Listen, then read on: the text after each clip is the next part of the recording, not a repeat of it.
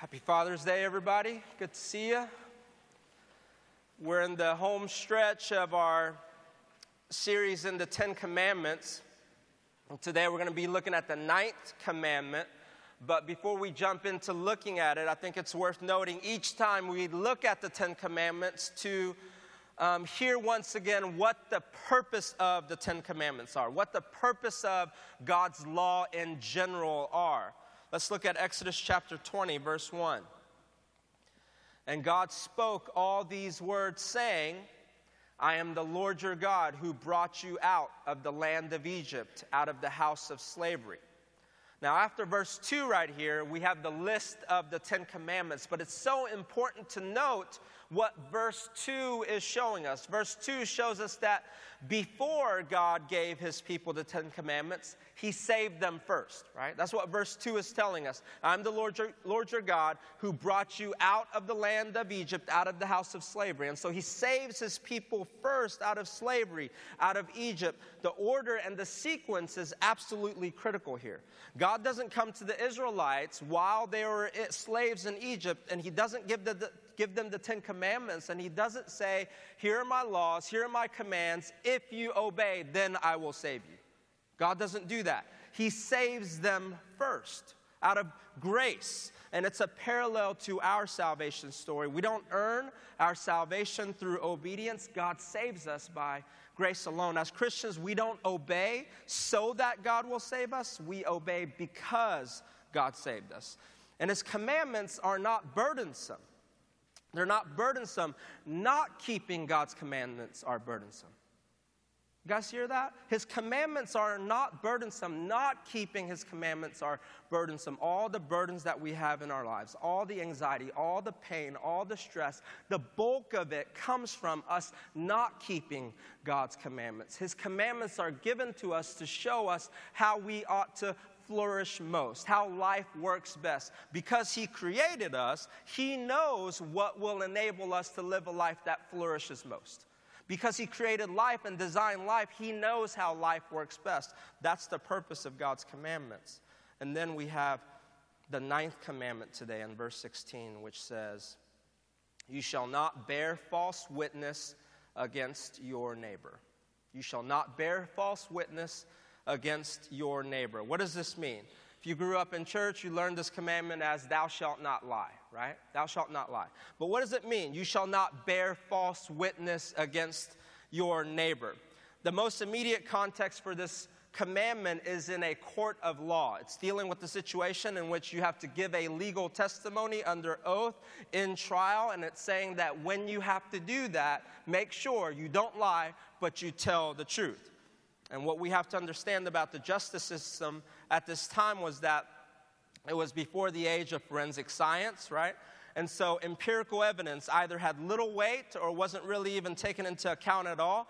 The outcome of the case was heavily dependent upon witness, right? Upon testimonies. And so as you can imagine, the justice system could be heavily influenced by wrongful accusers, a group of people who decided they don't like so-and-so, and so they make a wrongful accusation. They lie in their testimony in order to put that person either in jail or, even worse, put that person under the penalty of death.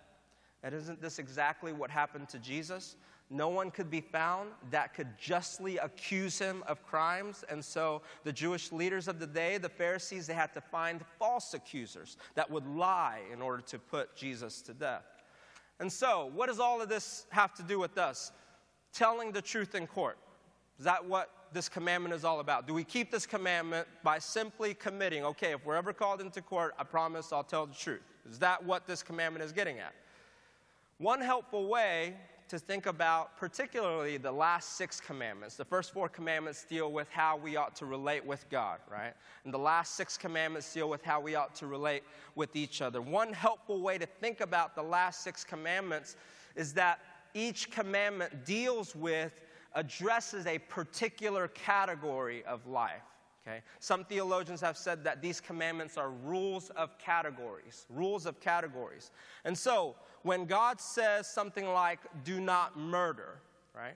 one of the categories that he's addressing is the category of power. How do we use our power? And the commandment, do not murder, is showing us the most destructive way that we can use our power, in murdering.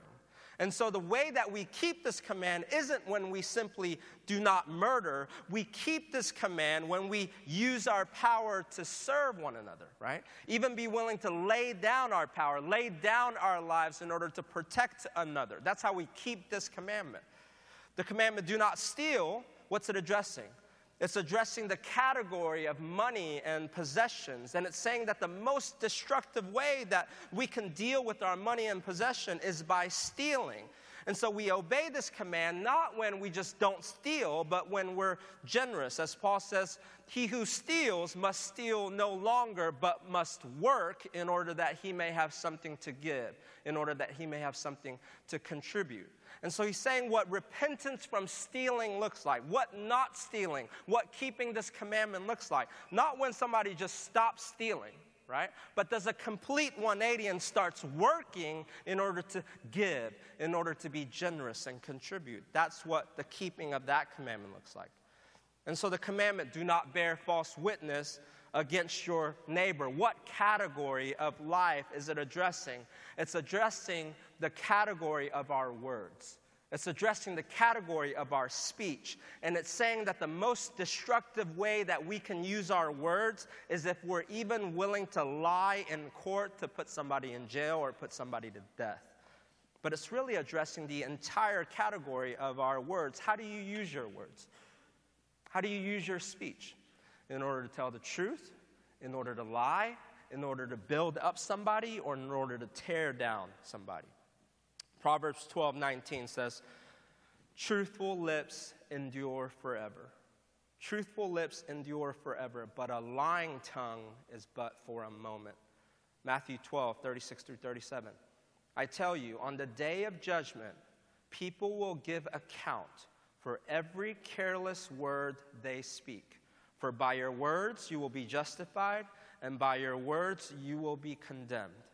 And James 3 tells us that the tongue is like a rudder on a great ship, right? Though it's just a small piece, though it's just a small member, it has the power to steer the entire ship into destruction, it says. And so is our tongue. It can set the entire course of our life in ruin. That's what the tongue, our language, our words have the power to do. All throughout the Bible, what God is showing us is that our words, they count.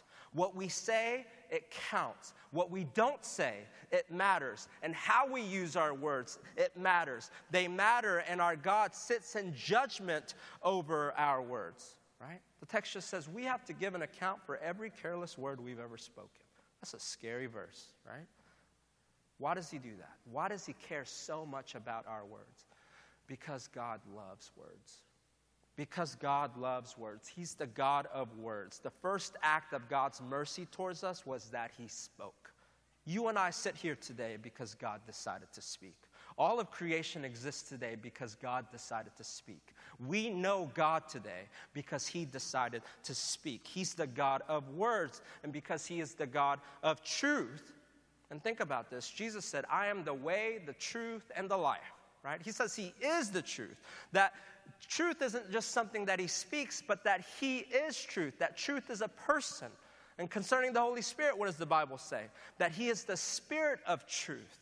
And so truth is a Trinitarian identity. It's who God is. It's who he is. And because of that, when Paul begins to describe what Christians are going to look like in Ephesians chapter 4, he says, Christians, you're no longer going to look like this, but you're going to look like this. Literally, the very first thing that he says, what Christians are going to look like, is that we're going to be a people who put off falsehood and start telling the truth.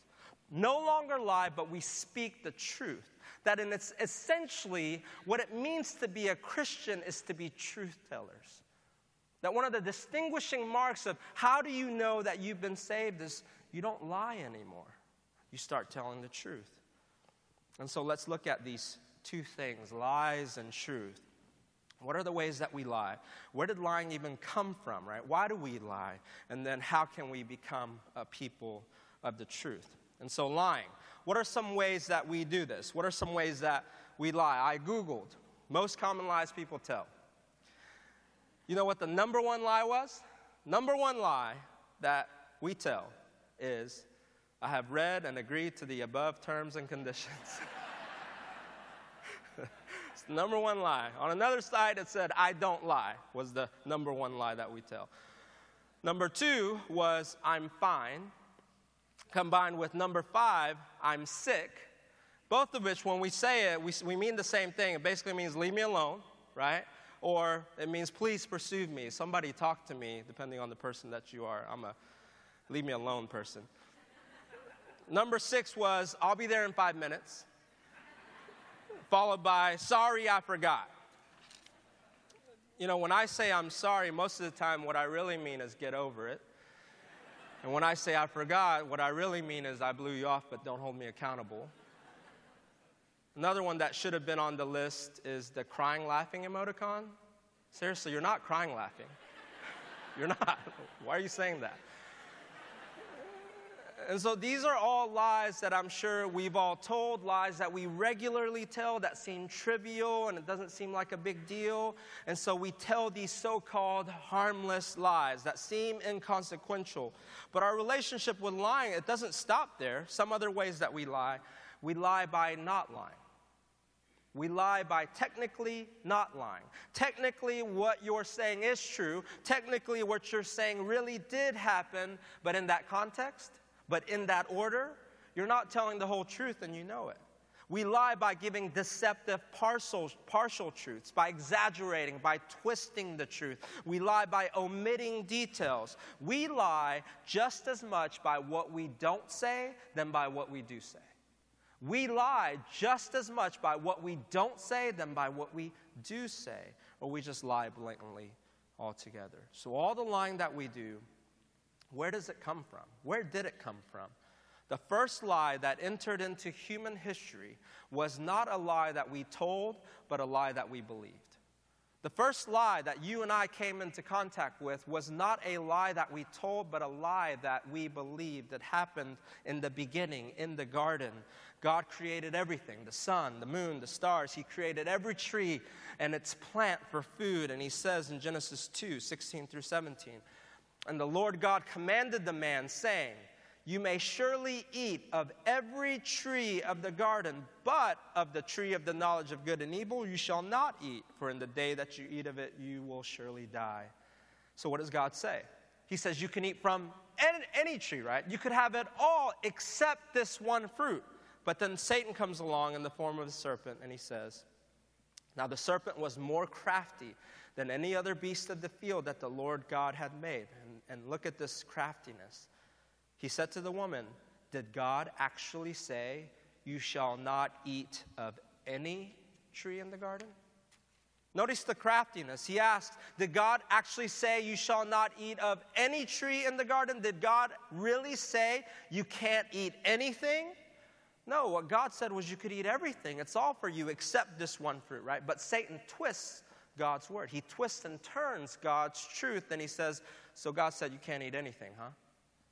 The first lie in human history was a lie that came from Satan, a lie that filled Adam and Eve's heart to believe that God was withholding good things from them, and that the only way that they're going to be happy, that the only way that they're going to be truly satisfied is by not trusting God, but by taking life into their own hands. That's the lie that we still believe today, don't we? Right?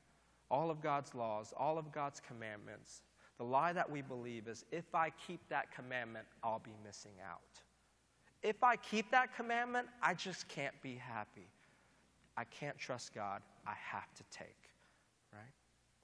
The first lie in human history came from Satan, and so Jesus calls him the father of lies. That's why he calls him the father of lies. And when you and I lie, though we are created in God's image, we become displayers of Satan's image. As God's people, when we lie, we're displaying what Paul says is our old self. We're displaying what we used to be, not what we are currently in Christ Jesus. Okay, so we see where lying comes from. It came from Satan, the father of lies. But if we fell into that lie, and it brought such destruction, if it brought such havoc, then why do we lie? right? If we believe that lie and it brought such destruction, then why do we lie? Isn't that a lesson we should have learned? Why do we lie? Why does it seem like sometimes we uncontrollably lie every day? What's ultimately the reason for why we tell our lies, from the small, seemingly inconsequential ones to the big, destructive ones? Let's go back to the garden, Genesis 3, 6 through 7. So when the woman saw that the tree was good for food, and that it was a delight to the eyes, and that the tree was to be desired to make one wise, she took of its fruit and ate. And she also gave some to her husband who was with her, and he ate. Then the eyes of both were opened, and they knew that they were naked. And they sewed fig leaves together and made themselves loincloths. Their eyes were opened, it says. Their disobedience caused them to have a new consciousness of their nakedness. They realized that they were naked, and so they sewed fig leaves together to cover themselves. God comes in the garden in the cool of the day, as he usually does, to walk with man. He says, Adam, where are you? Let's go for a walk. And Adam says, I can't. I'm naked. But Adam, you've always been naked, right? Genesis 2:25 tells us that before the lie, the man and his wife were naked and unashamed. So what happened? You see, before they exchanged the truth of God for a lie, okay, that's what the Bible says happened. They exchanged the truth of God for a lie. Before they did that, even though they were naked, they felt clothed with God's love, clothed with God's provision, unashamed and secure. But when they threw away God's truth for Satan's lie, they lost that covering of security. And with this covering gone, they felt naked. Before, they felt no shame. There was nothing to hide. They could be completely vulnerable before one another, and yet there was complete safety. There was a desire to be known and the satisfaction of being fully known and loved. This was the condition before lie came into our lives. There was the satisfaction of being fully known. Everything there is to know about me, you know, and you still love me. There was the satisfaction of that, but now there was this sense of guilt. We all feel it, don't we? A sense that there's something deeply wrong with me, a sense of shame, a sense that there's something I need to cover up, a sense that there's things about me I just can't let you know. Now the thought of being fully known is absolutely frightening. God created us to want to be known, to desire to be known. But now the thought of being fully known is absolutely frightening. What if your spouse, a friend, or a family member learned how you really are? The secret thoughts that run through your mind every day.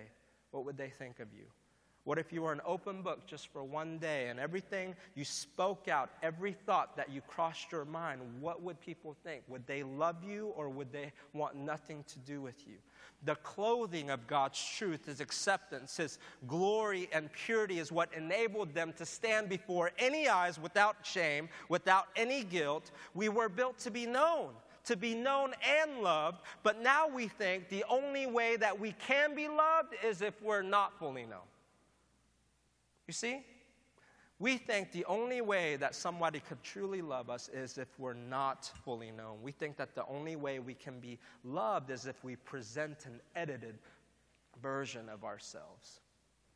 You think it's impossible for anyone to know the depths of who you really are and love you, and so you play the hiding game, the covering game. How do we do that? We do that by lying.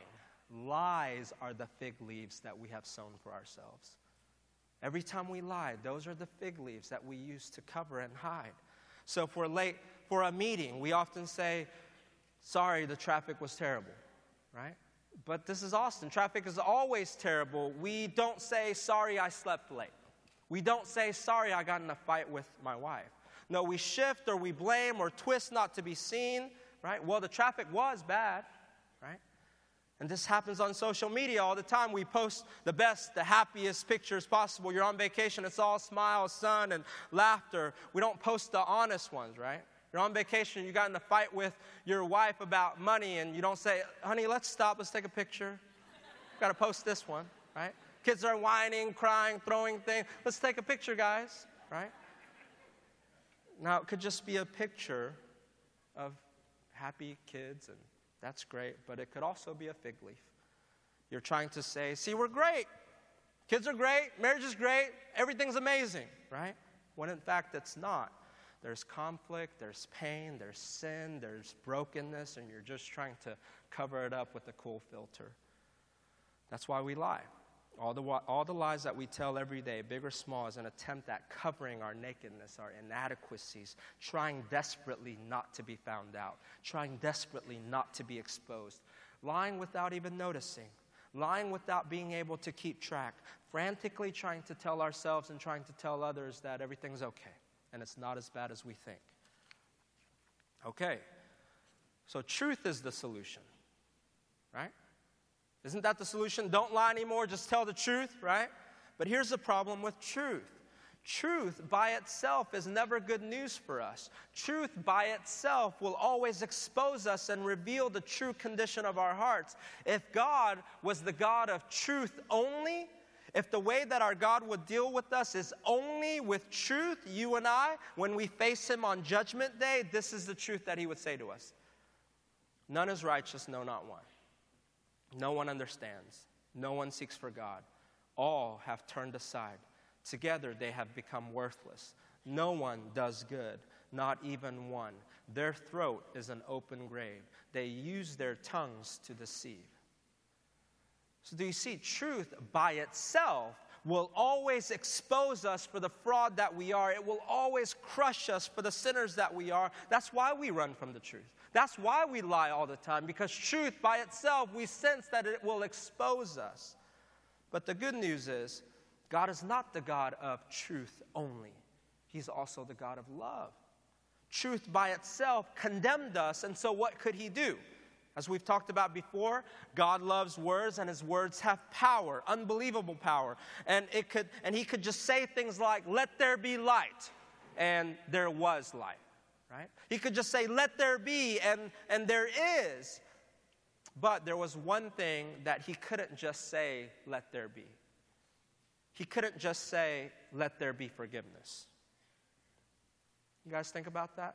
There's one thing he couldn't just say, "Let there be." He couldn't just say, "Let there be forgiveness," because he's the God of truth, because he's the God of justice and righteousness. He couldn't just say, "It's okay, no problem, your sin's not a big deal, I forgive you anyways."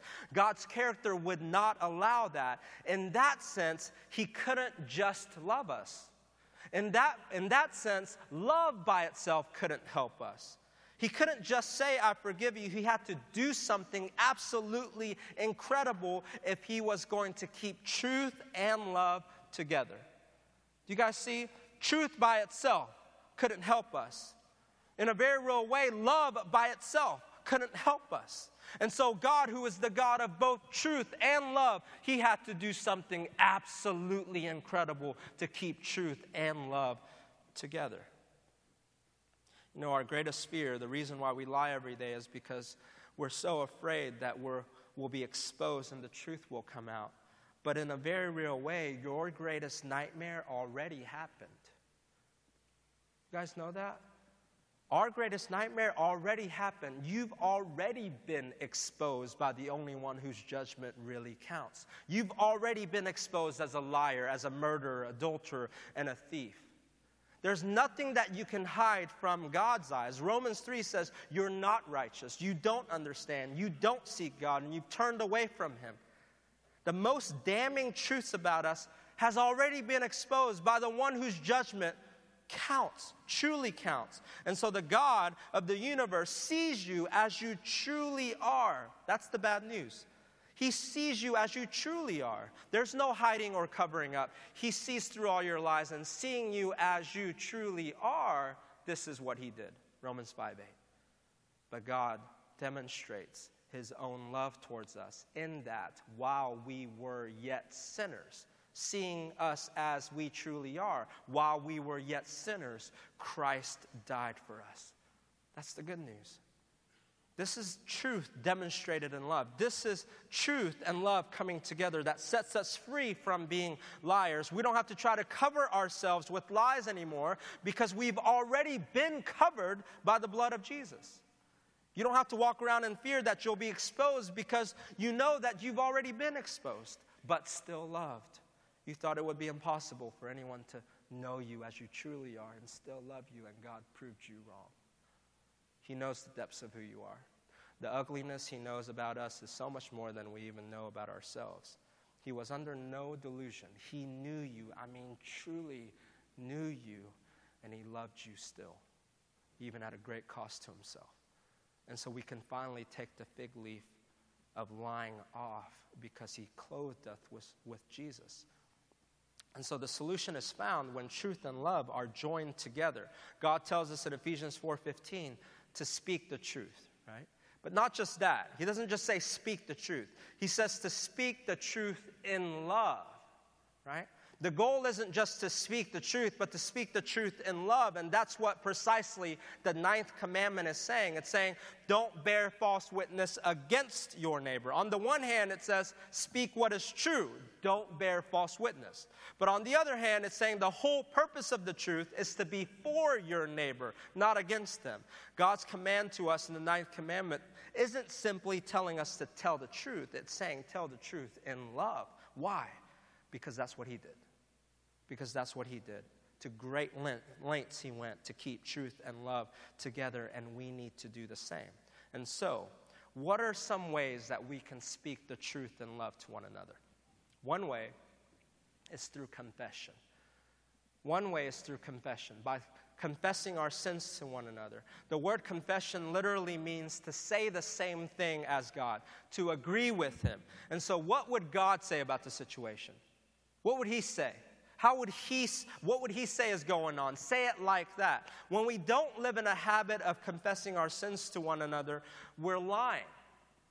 We're lying because we're presenting ourselves to be better than we really are. And we think of all sorts of justification for not confessing.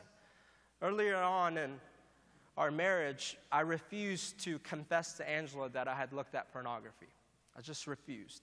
And the justification that I was using was my love for her. It'll hurt her too much. I'm just trying to protect her. It's my sin. I'll just deal with it. I'll fix it. But what was I doing? I was trying to keep love and truth separate from one another, right? And so I was not speaking the truth in love. And at the same time, not only was I lying, I was robbing. I was robbing Angela of an opportunity to forgive me. Because forgiving, telling somebody, I forgive you, is another way that we can speak the truth in love to one another. And when finally God moved in my heart to where I just couldn't get away from him, right? Some of you know what that feels like. And I finally confessed to Angela. It was the most liberating thing. I felt like, that's the only way I could describe it, liberation. And for the very first time, I felt why the psalmist says, oh God, how I love your law, right?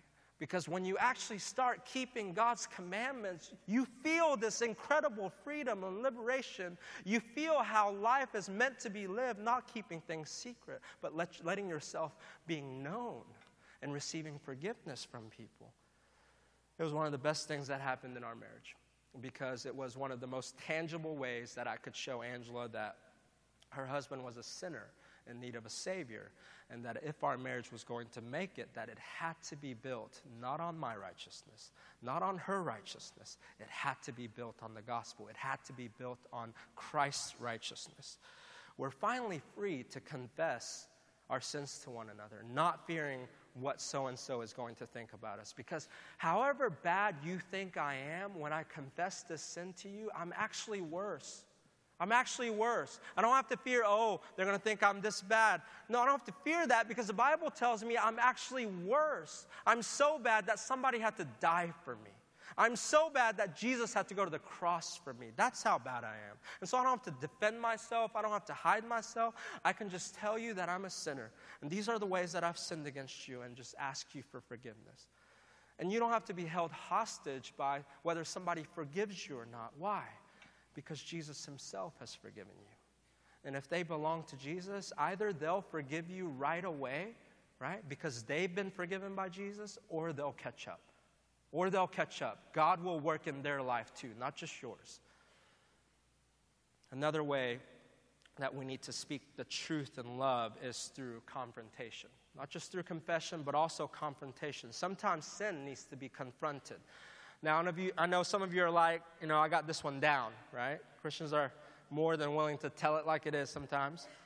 But remember, the command is to speak the truth in love. Speak the truth with gentleness. Some of you are calling out people, right? But are you doing it in love? Are you doing it in gentleness? But I would think the bigger problem with confrontation that we have is there's a cowardice about us. You want people's approval. You want so-and-so to like you so much that you just end up flattering them and boosting their ego, never loving them enough to tell them hard things, never loving them enough to tell them hard truths. Another way, keeping your promises is another way of speaking the truth in love. Jesus said in Matthew 5, he says, don't make oaths, don't make promises, but simply let your yes be yes and your no, no. What does he mean? He's saying become so accountable to your words, right, that you don't have to go to the lengths of making promises in order to get people to believe you, right? You're so loose with your words, you say you're going to do this and that, and they don't believe you. And so you have to say, well, I promise, right? That's the only hope that you have in getting people to believe you.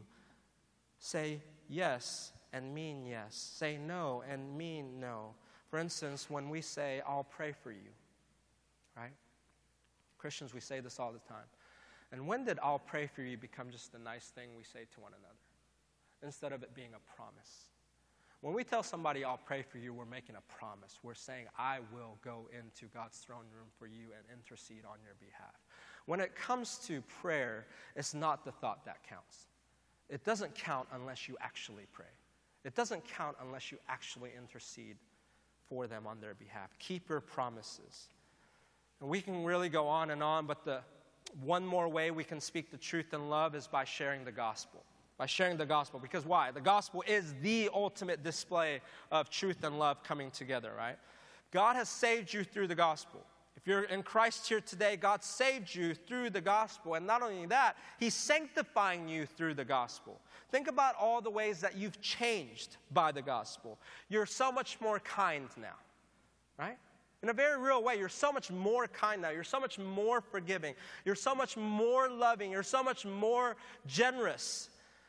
And here's the thing. When we don't share the gospel, we're lying. Why? Because you're saying that you're the way that you are because of you. Okay?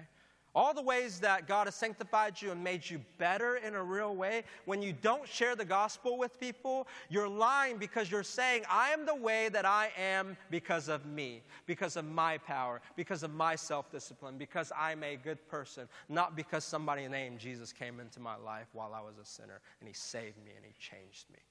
We're lying to one another when we don't share the gospel. We're presenting ourselves to be better than we really are. We're presenting ourselves to be people that don't need a Savior. That's why even when we do share the gospel, people don't believe us, right? That's why when we share the gospel, people find it so offensive. You're telling them they're a sinner that needs Jesus, but in no way have you communicated to them honestly all the ways that you fail every day why you need a Savior. And how Jesus has come into your life and saved you and changed you. As we talked about before, when we lie, we're still holding on to our old selves, trying to cover our nakedness with the fig leaf of lies. And we're displaying the image of Satan, the father of lies. But Christians, you have a new father now. You have a new father now. You have a father of truth and love. And so when we speak the truth and love to one another, we're displaying God's image. We're reminding the world and each other of who God is and what He's done. And so when we confess our sins to one another, we're reminding each other the truth of the gospel, that we no longer have to cover ourselves. We've been covered by the cross. When we confront sins in each other's lives, we're telling each other of what Jesus did. That while we were sinners, He didn't sit comfortably in the heavens leaving us to ourselves, but he entered into our world. He entered into our brokenness. He did the hard thing to confront us of our sins. When we keep our promises to one another, we're telling the world about God's word, that we have a God who does not lie, that we have a God who cannot lie, that we have a God who speaks truth, right? That we have a God that we could wholeheartedly trust. Why? Because he's a God who keeps his promises. When we speak the truth and love to one another, we're imaging God to the world. We're displaying who he is and what he's done. And so, Christians, no more fig leaves needed. No more fig leaves needed. You've already been covered with the clothing of Jesus. Let's pray together.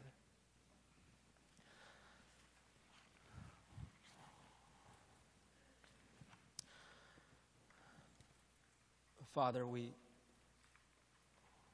come before you guilty. Your word has acted as a mirror once again to show us what we look like. Your truth has acted once again to show us that we are guilty of being liars. That we still try to hold on to our old selves, and every day we image Satan to this world. But Father, we thank you that knowing all these things, you still demonstrated your love towards us in that while we were yet sinners, while all these things were declared as true over our lives, you still sent your Son to the cross for us. And so now, though we are exposed by your truth, we have been covered by your love. And so, Father, in light of that, let us be people who are courageous to tell the truth to one another and who love each other enough to tell the truth to one another in love. That because we serve a God who went to great extents to keep truth and love together, that we do the same. We love you, Lord. We thank you for this great gospel. In Jesus' name we pray.